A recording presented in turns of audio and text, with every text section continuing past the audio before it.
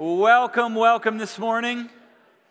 Thanks for being here and not being at the lake and not being at the beach and not being somewhere else.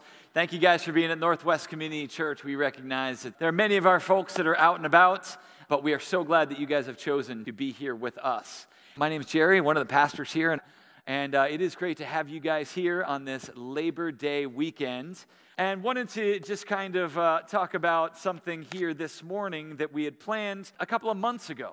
You know, at Northwest, the way we plan our message series is to kind of go on top of each other and to be connected to each other throughout the course of the year. We talked about Acts last year. This summer, of course, we talked about the idea of the fruit of the Spirit and what that looks like. And each week we kind of tackled a different one. So typically what we try and do is like build on the week before. But on occasion, we've got certain Sundays, today being one of them, where we just kind of have the opportunity to do like a standalone message. A message that's kind of a one-off. You know, we got some people that are out of town, don't want to start a big series on that kind of Sunday, but we had one of those opportunities for this particular Sunday. So a couple months ago, we decided that wouldn't it be interesting and ironic on Labor Day weekend that we talk about the idea of rest? Anybody ever think, like me, the idea of Labor Day, like what are we really celebrating tomorrow? Right? We're celebrating the idea of labor, the idea of work, by not working. That makes sense to anybody else here? You know, if you know your history, Labor Day was established to celebrate kind of the American worker and industry and all that sort of thing. So we celebrate that by not working. Although I was talking to some people earlier and they're like, oh no, I'm working tomorrow. Yeah, so that illustration breaks down. So we're talking about Labor Day, we're talking about working and not working. I wanted to bring something to our minds here this morning to take a pause and to understand the natural rhythms of our life in humanity. And I want to start out by talking about the physical natural rhythms that we have as human beings. You know what they say, the average sleep that a human being needs per night is roughly, what, 8 hours, right? That's about true. Anybody else ever think that like, yeah, you know what? How wimpy are we as beings where, you know, we have to rest for 8 hours when we're barely awake doing maybe things that are strenuous or not strenuous for 16 hours. But 1/3 of our time needs to be in physical rest and recovery. How many middle school and high school students do we have in here? Raise your hand up really high. Okay, good. Lots of you. You know what the average you guys need? 9 hours and 15 minutes of sleep per night. Anybody get that? Really? Yeah, some of the homeschoolers are like, yeah, I get that. But think about it, though. Think about it. 9 hours and 15 minutes. That means if you have to get up at 6 a.m., then you should be going to sleep at about 8:45 p.m. That's crazy, right? Nobody gets that, probably, right? But that's what the experts say we need physically to revive and recuperate. And you think about the span of our lives, if you take that same formula throughout the course of our whole entire life, somebody lives to be 75 years old, you're going to spend roughly 1/3 of your time on this earth asleep. 25 years of your life would be spent unconscious and asleep. Some of you are like, that sounds wonderful. 25 years of rest. So we think about the physical aspect and we recognize for many of us that's not a reality. Maybe we don't get enough sleep, and the physical illustration of our body just ceasing and stopping, heart rate slowing down, the mind slowing down, and the body's natural rhythm to recover and repair itself to get ready for the next day. I wanted to bring that illustration to you because we're not talking about physical rest necessarily or only here this morning. We're talking about spiritual and emotional rest. This morning, we're talking about the idea of Sabbath. The idea of Sabbath. The idea of taking an allotted span of time to rest, to recover, and to be. We're going to be talking about what it is and why it matters for us this morning. Now, I grew up in a really small church in New Jersey. It was just a small little church, maybe 30 or 40 people, had these stained glass windows, ancient, 150-year-old, beautiful church. And Sunday morning was somewhat like what we have here. Okay, there's songs that are organized and a pastor that's organized, hopefully. It was my dad, and so he was up there preaching. We got songs that kind of go along with it, and it's all planned, right? But then Sunday night, we also had church, and it was a lot different. It wasn't planned and organized songs. We had a hymn sing every Sunday night. Anybody go to a church like that? Raise up real high, right? Where it wasn't organized, and it was basically, okay, well, we can sing 4 or 5 other songs, and you guys choose what we want to sing.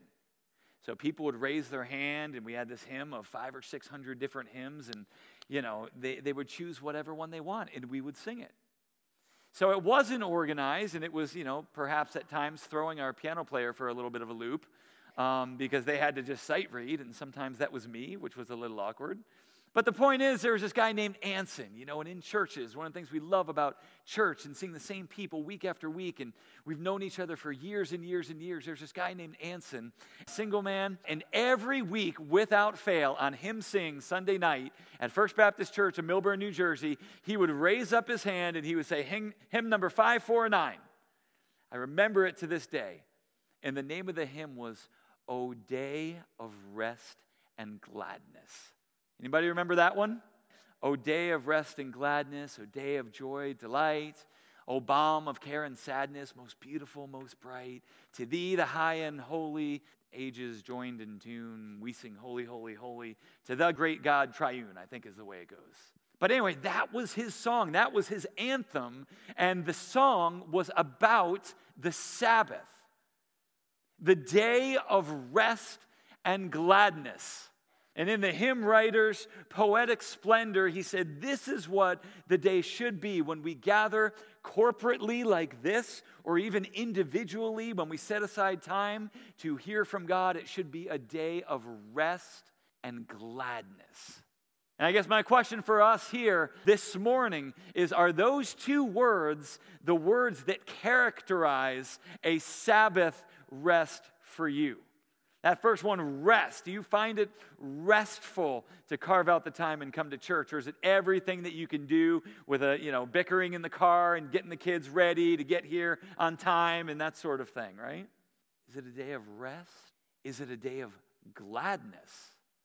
Is it a day where we're so overjoyed with what the Lord has done for us that we come in and we're ready to sing and like, all right, preacher, let's get into the Word. Let's do it. Come on, this is so great. Smiles on our faces. Fortunately, sometimes in the American church, it cannot necessarily be known as a place of gladness. But what we want to talk about here this morning is, what did God intend with this whole idea of rest and Sabbath? And how do we walk into that? How do we step into that? Well, to kind of set the stage for us, I wanted to focus on this scripture, the book of Isaiah, chapter 26, verse 3. Isaiah 26, 3. And this is going to be kind of the bookend for us this morning.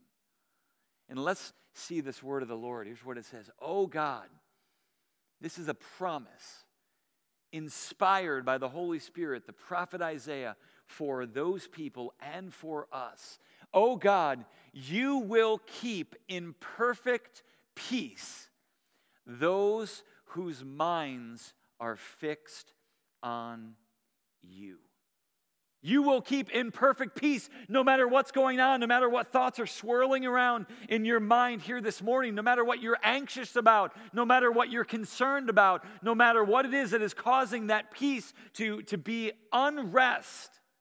We fix our minds, our thoughts on the things of God, that peace will come. And that's our goal for us here this morning, is to talk about some of these different concepts so that the Lord might impress upon your heart and meet you exactly where you are. So if you're taking notes this morning, I've basically just got the message wrapped up into 3 simple points. What are the 3 things that we need to know about Sabbath? And point number 1, if you're taking notes, is this. The Sabbath is about rest. The Sabbath is about rest.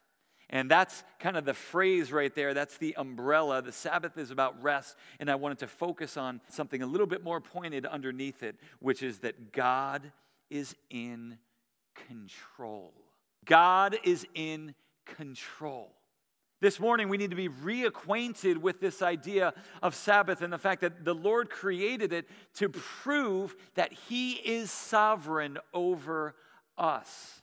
Now, as we talk about it, we need to recognize and understand, even here this morning, in our society, over the landscape here in America, and certainly even throughout the world, there is so much pressure and so much busyness and so much stress on us that for many of us, it's incredibly difficult to even think about resting in the way that the Lord commands us here. Does anybody else feel that?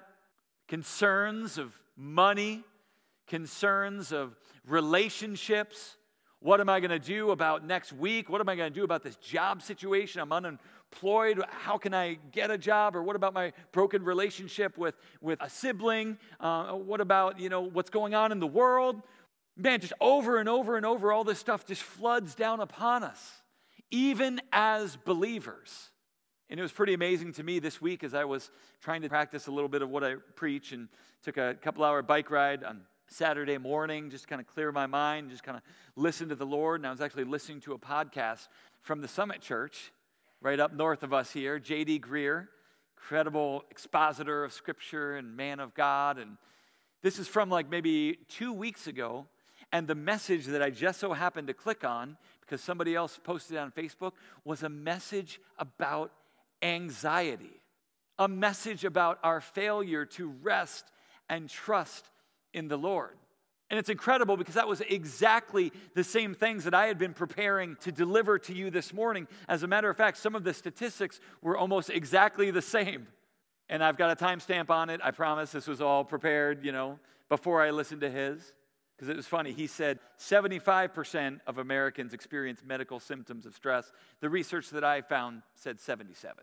So I don't know, somebody's a little bit off. I'll go head-to-head with them. But think about that, though, and how ironic is that, and how incredible is that? That the Lord is impressing upon us, even in the greater Raleigh area, different congregations, people on the same team, though, different pastors, people on the same team, though. That's saying, no, you know what? Among our people right now, we need to be vitally aware of stress and issues and pressures and anxieties and fears and what God wants to teach us through this. 77% of medical ailments and doctor's appointments, even diseases that develop, can somehow be traced back to this idea of stress. This idea of, I don't know what to do with these anxious thoughts, with these feelings, with these pressures. And unfortunately, even in the church world, we are not exempt. Sometimes, especially in the church world, we are not exempt. I don't know if anybody else saw on Facebook this week the account of this pastor out in California. Great church, loving family, great speaker, who lost his battle with depression, who had lived in darkness and in fear and came clean with his congregation. I watched a whole message on it where he was just sharing how much he was struggling and, he went to counseling and all this stuff and yet he lost his battle ultimately. And this blog post from his wife who was just talking about this, how much she loved him and it just brought back to mind again the clear present reality of the inner workings of the heart and how vital it is for all of us to be aware of the external versus the internal. And part of what's happened here is that the Lord created an avenue for us to rest, to spend time with each other, to be authentic, and to help us to realize it all doesn't depend on us. There's a time for rest. And that's what we're going to see here in the Scriptures. These feelings that come and these feelings that bother us and stress us out. I came across this one quote that said this, and this is no offense to any 7-year-olds in here, okay? But it said this: feelings are like a 7-year-old. You can't lock them in the trunk of your car, but you can't let them drive either. And I thought that was significant. You can't just do away with them. They're important. They're part of the way our mind works and our heart works. But you can't also let them have the driver's seat because there's something way more important than that. Here in Exodus, we get this account of where this was first given as part of the 10 Commandments. Here's what it says. Exodus chapter 20, remember the Sabbath day and keep it holy. 6 days you shall labor and do all your work, but on the seventh day it is a Sabbath to the Lord your God. And on it you shall not do any work, you or your son or your daughter, your male servant, your female servant, your livestock, or the sojourner or the visitor who is within your gates. For in 6 days the Lord made heaven and earth, the sea and all that is in them, and he rested on the seventh day. Therefore the Lord blessed the Sabbath day and made it holy. A couple of quick things I just want to point out about this first point about resting. Number one is this: we recognize that this is an Old Testament command, one of the 10 commandments, but it absolutely still is vital and important for us today. We look at the New Testament after Jesus came, fulfilled the law. So many of the Old Testament laws meant for the people of Israel were abolished then, and Christ was the fulfillment of them, and we live in freedom now. But certainly we see the principles still true in all 10 of the commandments. 9 out of the 10 explicitly are repeated in the New Testament by Christ and confirmed by the New Testament authors. And the one that is not necessarily explicitly repeated is this one right here, about remembering the Sabbath. But at the same time, it was exemplified by Jesus himself and by others, so we know that principle is absolutely there, that we need to be refreshed and we need to rest. But I want us to recognize here this morning that this is the longest of all 10 commandments. So there is a certain weight that goes along with it because it's the longest. All the other ones are just kind of short bullet points, but this one right here, it expounds and it expands and it's longer and longer and longer and longer. And it could be that the Lord really did want us to take this one absolutely seriously. We need to recognize a couple things about it. Number one, it's a gift for us. Remember, this comes right on the heels of the Exodus, right? God's people who were under slavery for hundreds and hundreds and hundreds of years. God had rescued them and brought them out. And back when they were in slavery, they had to work 7 days a week. You remember the Pharaoh, the taskmasters, and they would enslave them and had to do unbelievable amounts of work. And they say, nope, you know what? There's still work to be done. There's still fields to plow and everything else. But on this seventh day, I'm going to give you a gift.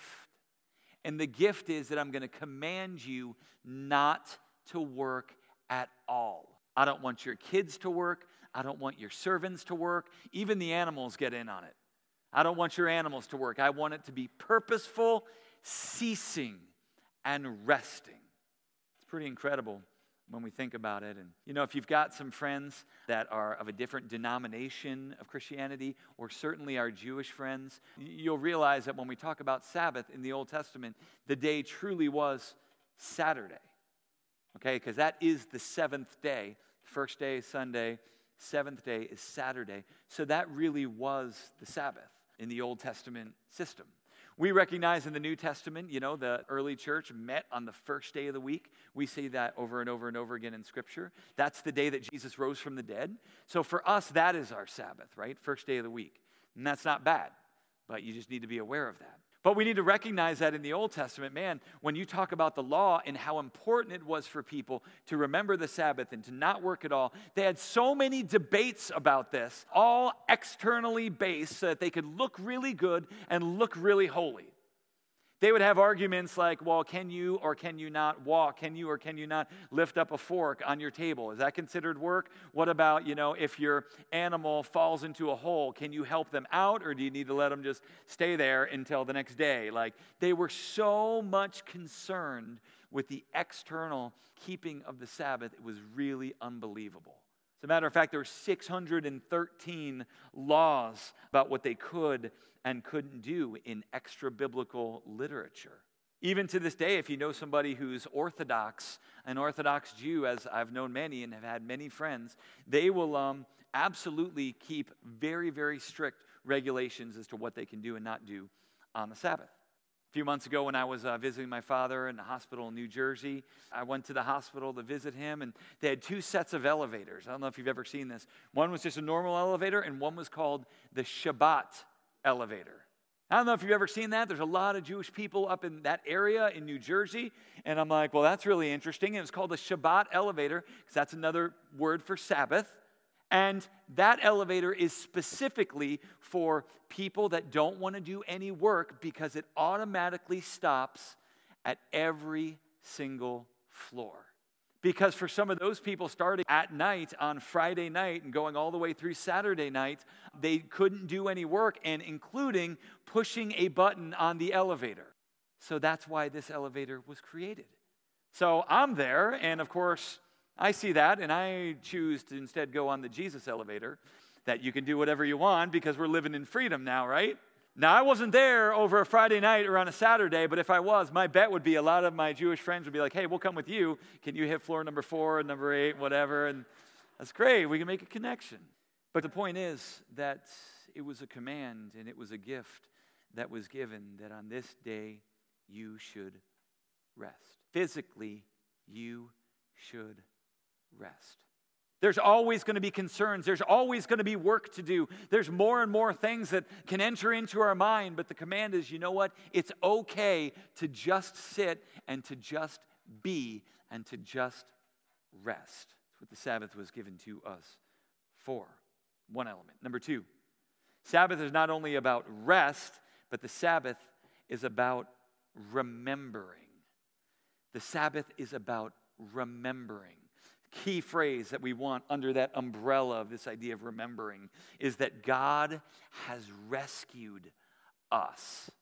Okay, check out this passage here in Deuteronomy chapter 5, verse 15. Again, command to the people, it says, you shall remember that you were a slave in the land of Egypt, and the Lord your God brought you out from there with a mighty hand and with an outstretched arm.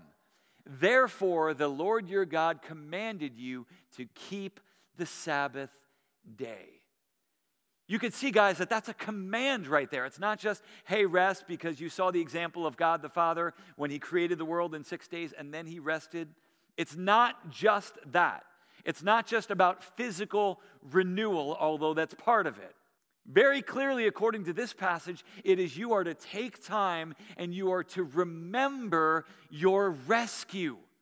This is directly after God brought them out. He wants them to take time to contemplate and to think about everything that the Lord has done for them, because that will change your perspective. Check out this passage from Isaiah chapter 30, verse 15. If you're anything like me, you want to make a difference, you want to make a change, you want to do stuff. And so often we think, man, it's in striving, it's in energy, it's in new ideas, it's in taking the next mountain that we want to really be effective for God. But check out what God says here in Isaiah chapter 30. For thus says the Lord, the Holy One, it is in returning and in rest that you shall be saved. It is in quietness and in trust that shall be your strength. So if you want to be saved, if you want to have strength, it's a recognition of what God has done for you and resting in that and letting that change your perspective. Remembering that God has rescued us. We have a little joke, running joke on our staff at Northwest about, man, can we have a single summer where we don't have some sort of incident with staff or staff kids or whatever with riptides on the North Carolina coast? I don't know if you guys remember a couple years ago, Matt shared about his kids, and my son Caden was involved in an incident where, you know, they got swept out. And just about a month ago, I was on the North Carolina coast, again, with my family, and we had an incident. And, Caden a couple years ago got really scared by that whole situation and is especially vigilant. I mean, he's older, stronger now. But even so, there was one day where it was kind of rough, and he even said to his cousins, like, guys, we got to be careful. Let's just go up to our waist, because the sea is just not looking good. And so we were just out there hanging out on the beach, and I was, half asleep, maybe mostly asleep, practicing Sabbath rest.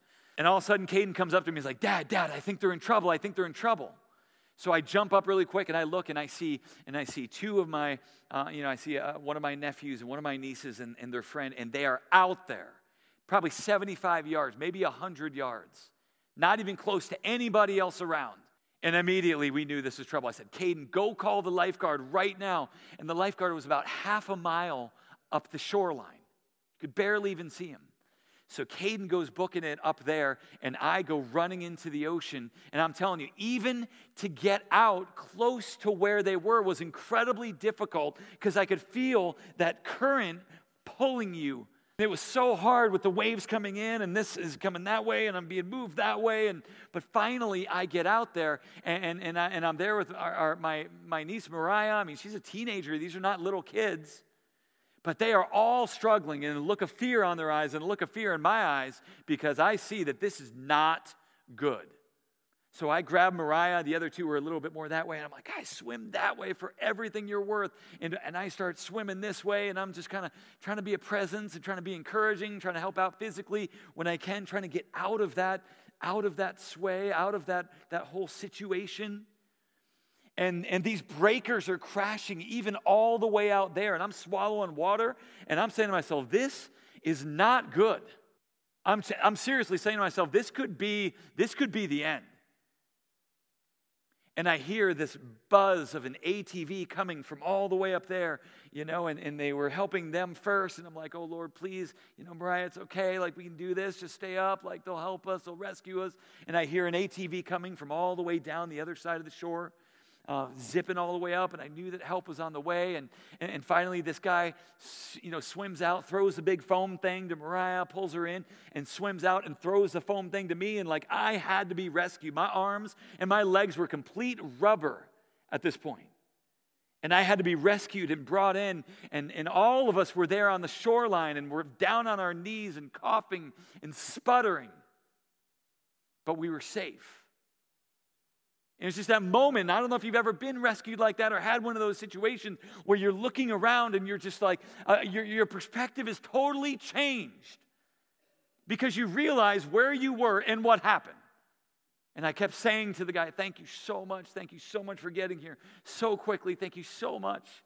And I kept on hugging my little niece and my nephew, and the rest of the family was around. And it was just one of those huge moments where you realize the danger of life and the brevity of life. And so needless to say, we didn't go back into the ocean that day. Not even up to my ankles, Like, you know what, guys? We are done. We are done, and we are tired, and we go back to the house and go into the pool where you can actually see everything, and there's no waves, and you can trust that everything is going to be okay. But guys, for the next couple of hours, what do you think it was that we talked about over and over and over again? That situation. I can't believe that happened. I'm so glad that they came. I'm so glad they rescued us. And you just kept on. It was something that you couldn't stop talking about. And later on that night, everybody took a shower, everybody got ready for dinner, and here you are now with your extended family, 20 plus people. And I'm looking around to these people and this experience that we had, and it was everything I could do to get through the prayer for the meal without getting all choked up. Saying, thank you, God, for your provision for us. Thank you, God, that you rescued us. And over and over that night, out of nowhere, I just go up and just give them a hug, and I love you. I'm just so glad you're here. Caden, thank you for being aware. Thank you for telling me, and thank you, God. Over and over and over. Because your perspective changes when you realize what you were brought from. Guys, for us, no matter what anxiety is going on, no matter what fear is going on in your heart or in your life, just like the nation of Israel, we need to recognize that a Sabbath day, an opportunity carved out for us, is specifically to look back and see what God has brought us from. It's not just to look ahead. Sometimes we think, hey, a Sabbath, you know what? We need to rest. We need to prepare our minds for what's going to be happening this week and the anxieties and the work I need to do and school and all that kind of stuff. That could be part of it. But part of this command right here is, nope, you need to look behind and recognize that God has rescued you. If you're a believer in Jesus Christ, that God has reached down and He has saved you and He has remade you. It's important for us on the Sabbath day. Finally, number 3, Sabbath is about reconnecting. Sabbath is about reconnecting. God desires to fill us. I love the life of Christ, what we see over and over again, modeling a balance in His life, right? And even speaking to His disciples and modeling a balance for them. And in Mark chapter 6, verse 31, we get a pretty interesting perspective. And he, that is Jesus, said to the disciples, "Come away by yourselves to a desolate place and rest a while.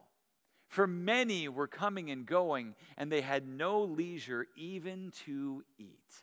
Guys, what we see here, this whole idea about reconnecting with God and allowing the Lord to fill us, is that what Jesus was doing and spending his time doing was incredibly important, and it was really good, and it was really effective.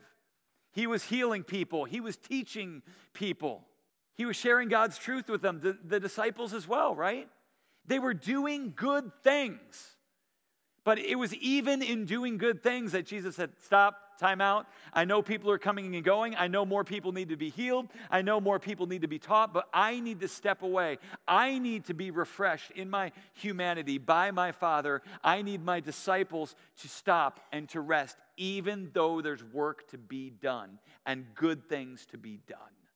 It's important for us, guys, to recognize that many of us, even in church culture, can so busy ourselves by doing even good things that we neglect the rest and the silence to allow God to refresh our souls.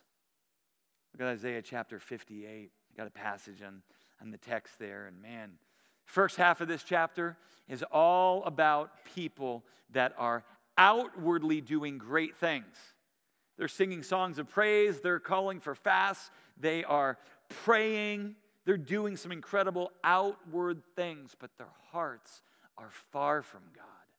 And the challenge to these people is this: if you turn back your foot from the Sabbath, from doing your pleasure on my holy day, and if you call the Sabbath a delight and the holy day of the Lord honorable, if you honor it, not going your own ways or seeking your own pleasure or talking idly, then you shall take delight in the Lord, and I will make you ride on the heights of the earth. Guys, to truly be refreshed, to truly understand God's gift to us, God's command to us, God's example to us of Sabbath is for him to say, "Come away with me and come rest your body. Come remember what I've done for you and allow me to refresh and reconnect with your soul." You're not meant to be sovereign. You're not meant to be all powerful. But so often we take on those roles on our own heart and think that we need to be God and it all depends on us. And this is God's way of saying it doesn't depend on you. I'm in control. I will do it. What are some applications just in closing here? How do we have an effective Sabbath? Just 4 quick things that I wrote down that we can kind of take away with us. Number 1, we need to smash the pharaohs who rule over you. Remember the context. It's Exodus, right? It's the Pharaoh and slave driver, right? Well, in our own hearts, in our own minds, we've got things that rule over us as well. Maybe it's email, maybe it's addiction to television, maybe it's work, whatever it is that's kind of the slave driver in our lives, taking our affections and ruling over us. We need to rid ourselves of that, smash that, so that we can really be poured into by God. Number 2, we need to smash the twin idols that diminish the Sabbath. Lots of smashing going on. I don't know, we're really violent here apparently. Twin idols that we're talking about are work and comfort. We talk about, well, how can I possibly take 4 or 5 hours and just rest or just take a nap or just wait on the Lord? You have no idea how much work that I have to do this coming week. All the things that I'm busying my mind with. That can be an idol. That can be something we worship. And for some of us, maybe it's even comfort. On a Sabbath or on a day off, we just want to, watch TV or do other things that kind of, are mindless and make us comfortable. And maybe for some, actually sitting in silence is not comfortable. But that goes into point number 3. How do we make the most out of our Sabbath? We create margin for silence and reflection. Create a margin for that. Schedule that in. Maybe it's early in the morning. Maybe it's at night. 15 minutes of like, okay, Lord, what do you want to say to me? Let me clear my heart. Let me clear my mind a little bit. And the last one goes right along with it. Come expectant for God to reveal himself. When we're talking about Sabbath, guys, we're not talking about just what we do here on Sundays. This is part of it. But we're talking about in your own personal life, in your own heart, getting away and getting quiet enough to hear from God. And are we coming expectant for that? You know, even when we come here on Sunday mornings, are we ready with a journal? Are we ready, like, when we walk in the door? All right, God, your word's going to be talked about. What do you want to say to me this morning? What do you want to say to me through the worship music? What do you want to say to me through Scripture? When you get alone with God, when you read Scripture on your own, God, say something to me. Speak to me, Lord. Through your word, we come expectant. It's going to be incredible. See what that looks like. So is your mind filled with anxiety this morning? Is your heart filled with fears? Isaiah 26, verse 3. O God, you will keep in perfect peace those whose minds are fixed on you. Let's pray together. Oh God, we just thank you for your truth. We thank you for your strength. Lord, we thank you for your power when we feel like we don't have any. We thank you, God, that you are sovereign and that there's nothing that we're facing that is too big for you to handle. And Lord, we just confess those areas of our lives where we've been working and striving and trying so hard. And Lord, we pray that we would rest, that we would remember, and that we would be refreshed, God, by who you are, and that you promise you will give us strength and wisdom for each day, and that it will be renewed every morning. So God, for all the stories in this room right now, for all the different narratives that we see, for fears about physical ailments, for fears about relationships, whatever they are, God, we just rest in you. Lord, help us to be a people that established this rhythm of rest, stopping from our labors and stopping from our strivings. We love you, Lord, and we thank you. In your Son's name.